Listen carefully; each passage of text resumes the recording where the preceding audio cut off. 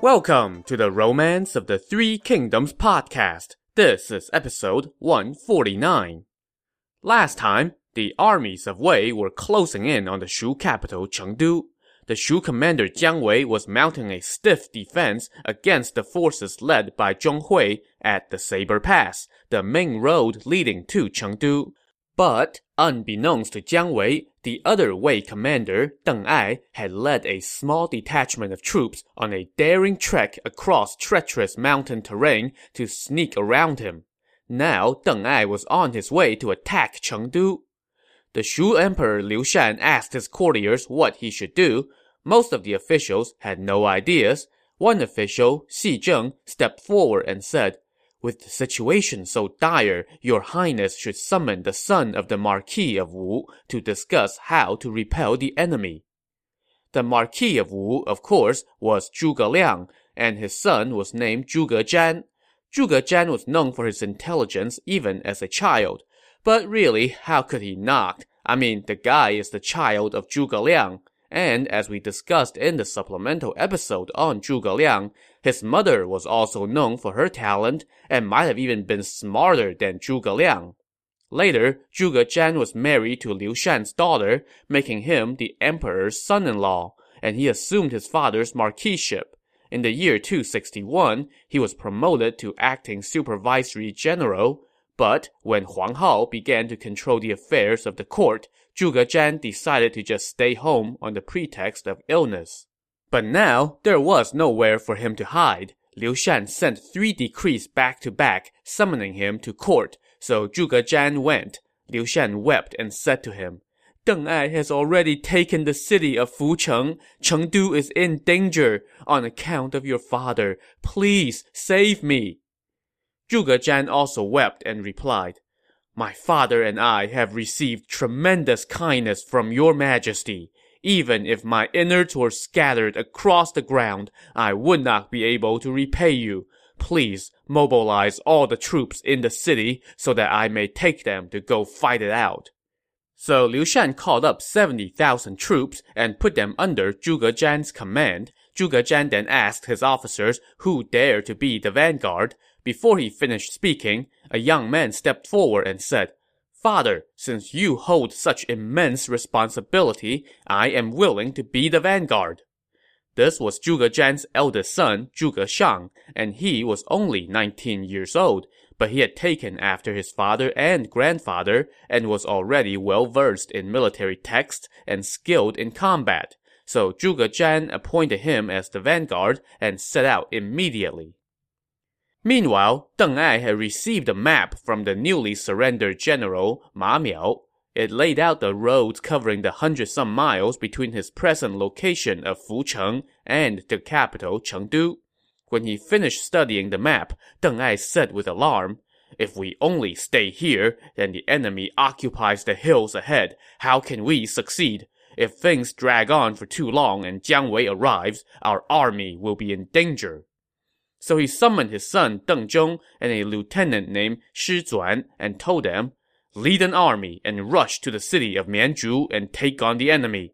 I will be right behind you. Do not delay. If you allow the enemy to occupy that strategic position, I will have your heads."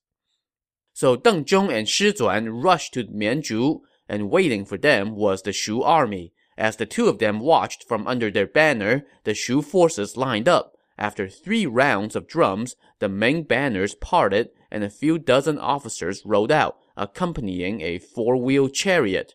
Atop the chariot was a man wearing a headscarf, holding a feather fan, and donning a crane-patterned robe.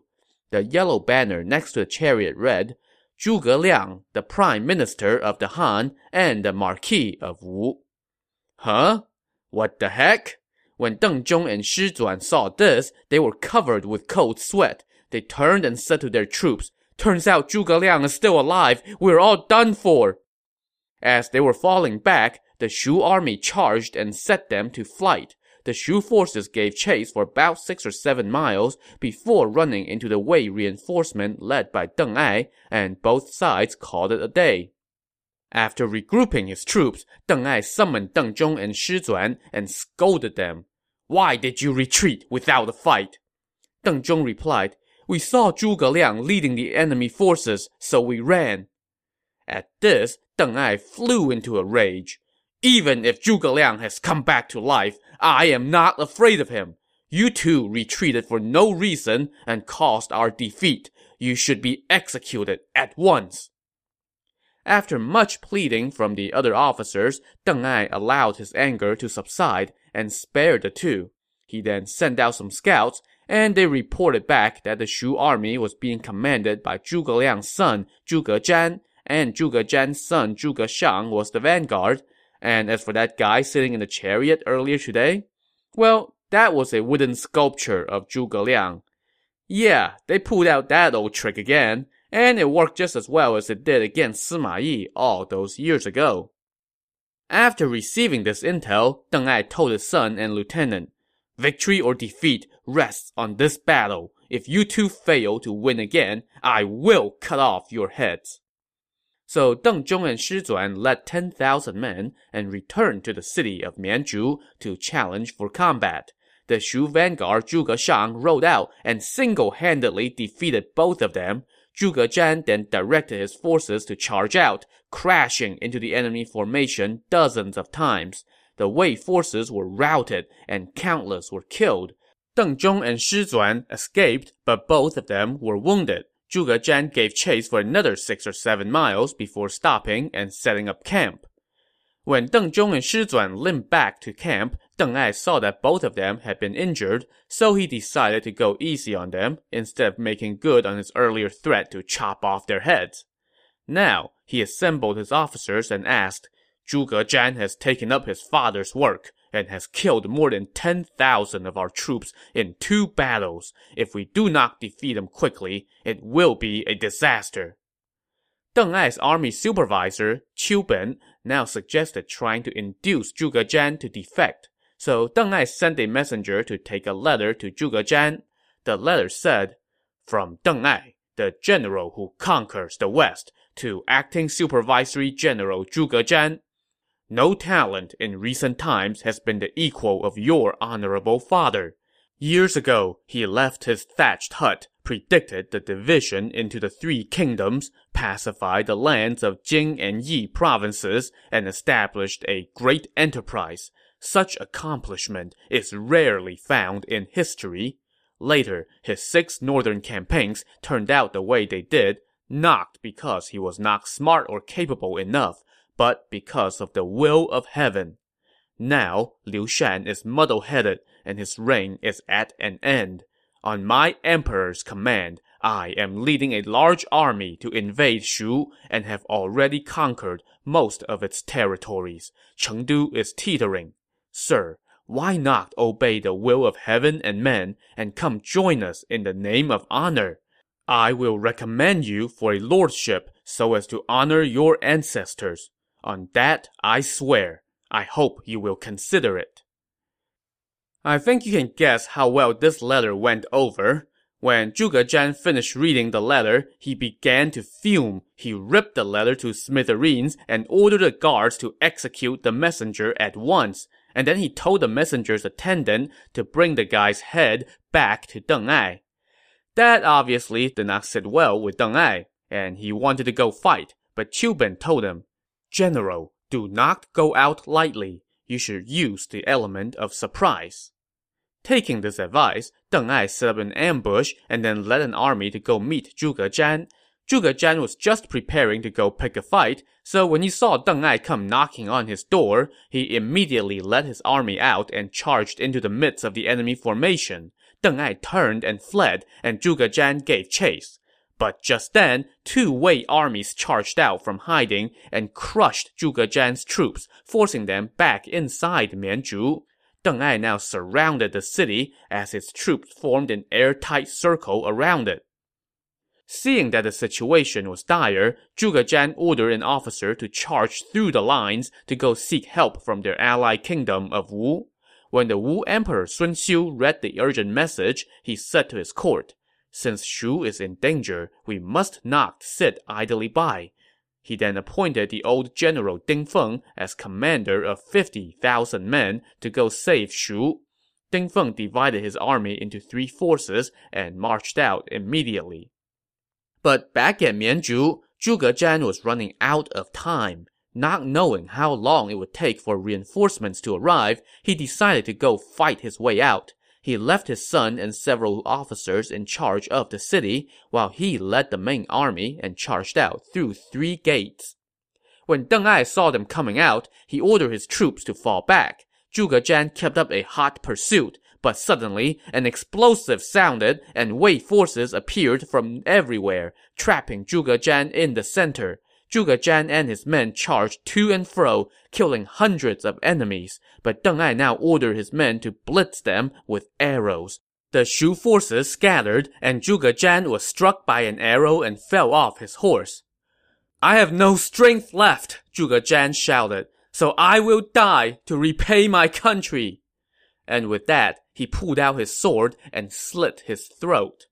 Watching from the city walls, the young general Zhuge Shang saw his father fall and became enraged. He immediately donned his armor and prepared to go out to fight.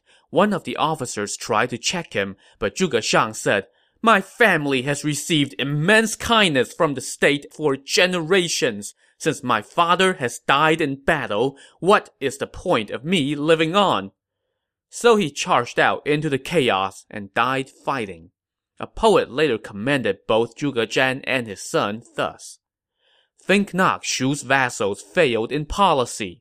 Heaven ended the Liu's reign, fire signed, though Zhuge Liang left worthy heirs to Shu to carry on the martial lord's design." Taking pity on their loyalty, Deng Ai had father and son buried together, and then he turned his attention to laying siege on the city of Mianzhu. The 3 remaining Shu officers each charged out with an army, but they were severely outnumbered, and they all died fighting. So now, Mianzhu, another stronghold, belonged to Deng Ai. After rewarding his troops, he set out once again for the Shu capital Chengdu. Word of the outcome of the battle soon trickled into Chengdu, and Liu Shan was shocked. So now Zhuge Zhan is dead, his son Zhuge Shang is also dead, and Zhuge Liang still has not come back from the dead the last time we checked. So, now what? Liu Shan assembled his officials to ask them that question. One of them informed him, "All the civilians outside the city are fleeing for their lives, and the earth shakes with the sound of their cries." That's not really helping here, man.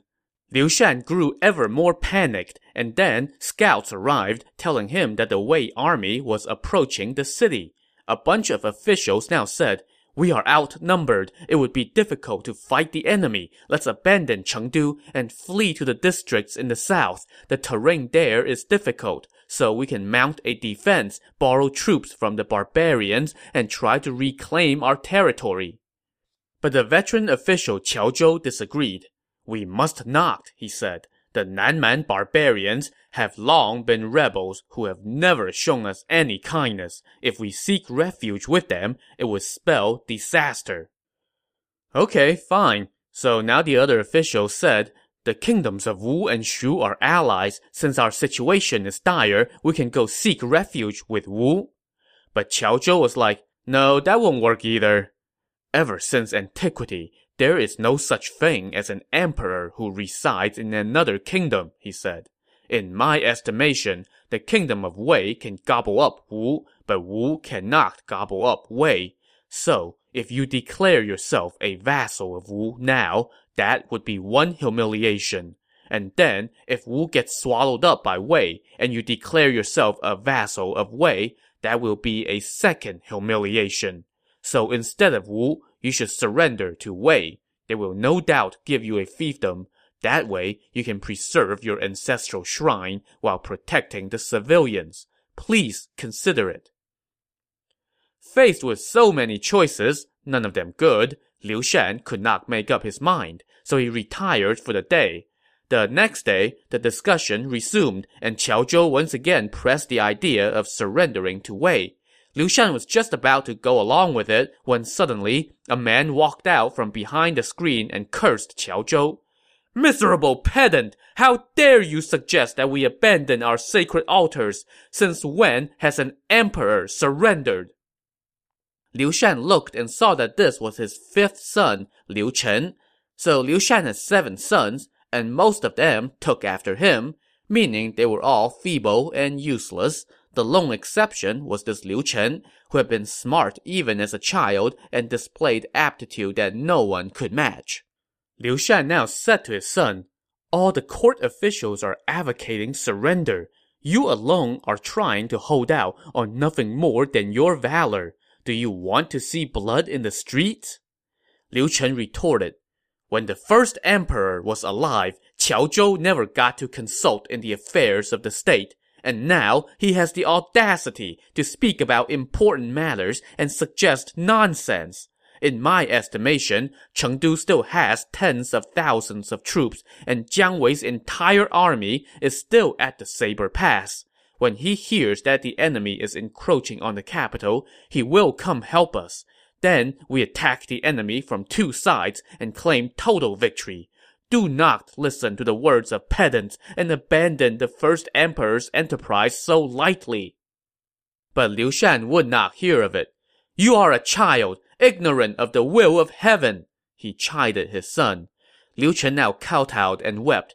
"Even if we have exhausted our strength and defeat is imminent, then you and I should go out fighting so that we may see the first emperor again. How can we surrender?" But Liu Shan just ignored his son. Liu Chen now wept bitterly and shouted, "It was not easy for the first emperor to establish his enterprise, and now we're going to abandon it just like that? I would rather die than to suffer such shame." Yeah, whatever. Liu Shan ordered his attendants to escort his son out of the palace and told Qiao Zhou to prepare the letter of surrender. He then sent Qiao Zhou, along with 2 other officials, to go deliver the letter to Deng Ai. The 2 other officials, by the way, were Zhang Shao, the son of Zhang Fei, and Deng Liang, the son of Deng Zhi. So both of their houses had been instrumental in the establishment of the kingdom. So you can only imagine how it felt for the sons to now have to deliver the letter that hands all that their fathers had built over to the enemy.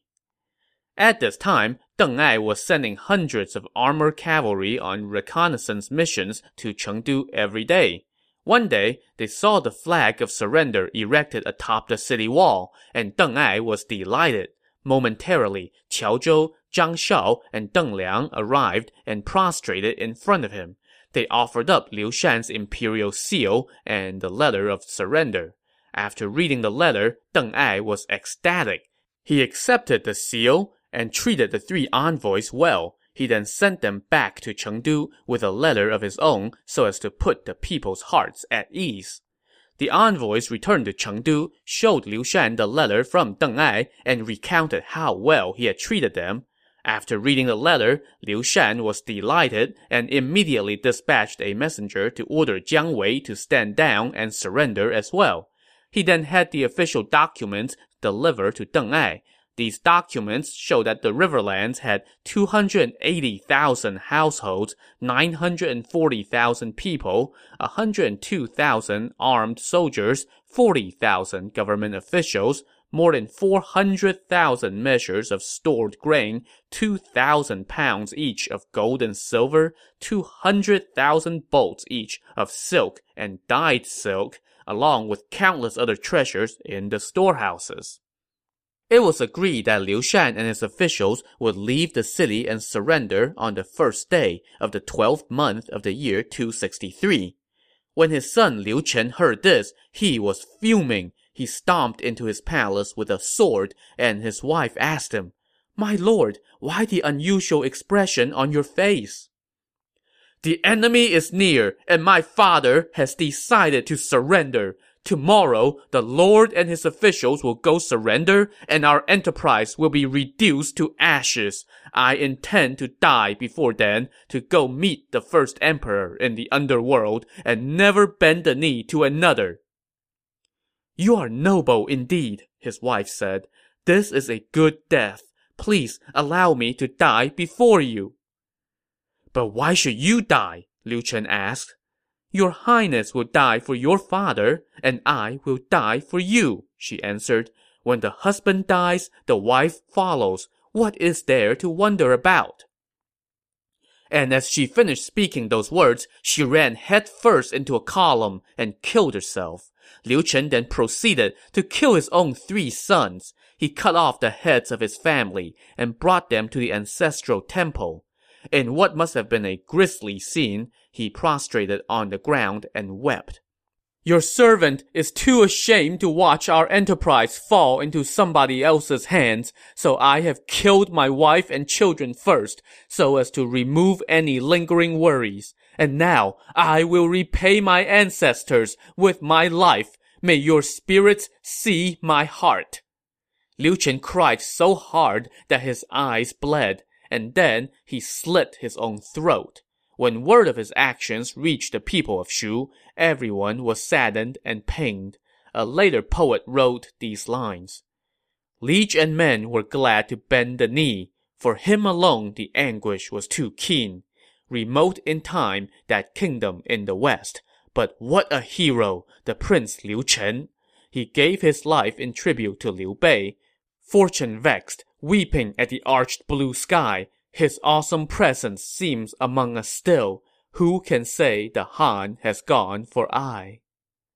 When Liu Shan heard what his son had done, he ordered his men to tend the funeral. The next day, the Wei army arrived en masse. Liu Shan led his sons and 60-some court officials out of the city. Liu Shan had his hands bound behind his back and walked alongside a coffin, both gestures of submission. They went 3 miles outside the north gate and kneeled. Deng Ai helped Liu Shan to his feet, untied him, and ordered that his coffin be burned as a gesture of forgiveness. They then entered the city together, and with that, the kingdom of Shu was no more. A poet later lamented thus, The northern host came marching into Shu. The king held life too dear to sacrifice. How willfully Huang Hao betrayed his liege. For what did Jiang Wei strive to save the land? Inspiring that great captain loyal and true. How sad for the prince who did not fail his trust. Though Liu Bei led the realm through many trials, his proud estate turned instantly to dust. As Deng Ai entered the city, he was greeted by the people of Chengdu with fragrant flowers. Deng Ai now appointed Liu Shan as the general of the flying cavalry, while the other officials all received appointments as well. He then asked Liu Shan to return to his palace, send out decrees to reassure the people, and to hand over the granaries. He also sent out 2 Shu officials to go to all corners of the kingdom to call on the people and soldiers in those places to submit to the new regime. Then, Deng Ai sent a messenger to see Jiang Wei to try to convince him to surrender. He also dispatched a message to the Wei capital Luoyang to inform Sima Zhao of his success. Now, as for the eunuch Huang Hao, Deng Ai heard about his wicked ways, so he wanted to have the villain executed. But Huang Hao spread some bribes around and managed to keep his head once again. Like I said before, these eunuchs are like cockroaches. You just can't kill them. While Deng Ai was busy overseeing the transfer of power in Chengdu, the Shu official sent to tell Jiang Wei to stand down arrived at the Saber Pass. He met Jiang Wei and passed along Liu Shan's order to stand down. Jiang Wei fell into a stunned silence, and all his officers were so enraged that they gnashed their teeth and their hair stood up on end. They pulled out their swords, hacked away at rocks, and shouted, "We were fighting to the death! Why did they surrender first?" The sound of weeping warriors could be heard for miles. Seeing that his troops' loyalty still laid with their now non-existing kingdom, Jiang Wei consoled them and said, "Do not worry. I have a plan that can revitalize the Han." When the others asked him what this plan was, he whispered it into their ears. Moments later, the banner of surrender went up atop the wall of the Saber Pass. Word soon arrived in the camp of the Wei commander Zhong Hui that Jiang Wei and his generals were coming to surrender. Zhong Hui was delighted and welcomed Jiang Wei in. "General, why have you come so late?" Zhong Hui said as Jiang Wei entered. Looking stern with tears on his face, Jiang Wei replied, "I am responsible for my kingdom's entire army. I think I have come too soon." Zhong Hui was very impressed with that reply, so he stood up to exchange greetings, and he treated Jiang Wei as an honored guest. Jiang Wei then told him, "I have heard that ever since your campaigns in the east, every one of your strategies have worked. It is all thanks to you that the Sima clan has prospered. That is why I was willing to surrender. If it were Deng Ai, then I would have fought him to the last and never would have surrendered." Zhong Hui was quite impressed with Jiang Wei, so he now snapped an arrow to swear an oath and became sworn brothers with Jiang Wei, and he took Jiang Wei into his confidence. Zhong Hui ordered Jiang Wei to continue leading his troops, which made Jiang Wei secretly rejoice. Back in Chengdu, Deng Ai had appointed several of his officers to oversee various districts in Shu. He then erected a grand dais in the city of Mianzhu to commemorate his victories. On this dais, he invited all the former officials of Shu to a feast. After drinking for a while, a buzzing Deng Ai pointed at the officials and said, "You are lucky that you ran into me. That is why you are here today. If it were some other commander, you would all be dead now." At that, all the officials rose and bowed to express their gratitude. Just then, the envoy returned and said that Jiang Wei had surrendered to Zhong Hui. Well, that did not please Deng Ai at all, and his grudge against Zhong Hui grew ever stronger. Meanwhile, Deng Ai's report arrived in the Wei capital, and Sima Zhao read his letter. The letter basically said that even though this might seem like a good time to turn around and invade the kingdom of Wu, the army is too exhausted after its recent victory, so he advised Sima Zhao to have 40,000 men to start building ships for an eventual invasion of Wu. But for the time being, they should try to induce Sun Xiu, the emperor of Wu, to come surrender on his own. To that end, Deng Ai recommended that instead of relocating Liu Shan to the Wei capital immediately, that they leave him in Chengdu until next winter and shower him and his sons with titles and wealth so as to show the people of Wu that this is what happens to those who surrender. While that may sound like good advice, Sima Zhao saw something there that he did not like. Here was one of his top generals, having just conquered an enemy kingdom, currently stationed far away from home, with a large army, and he was trying to keep the vanquished lord in place. From where Sima Zhao was sitting, it sure as heck looked like Deng Ai was trying to set himself up to be something more than just a general, if you know what I mean.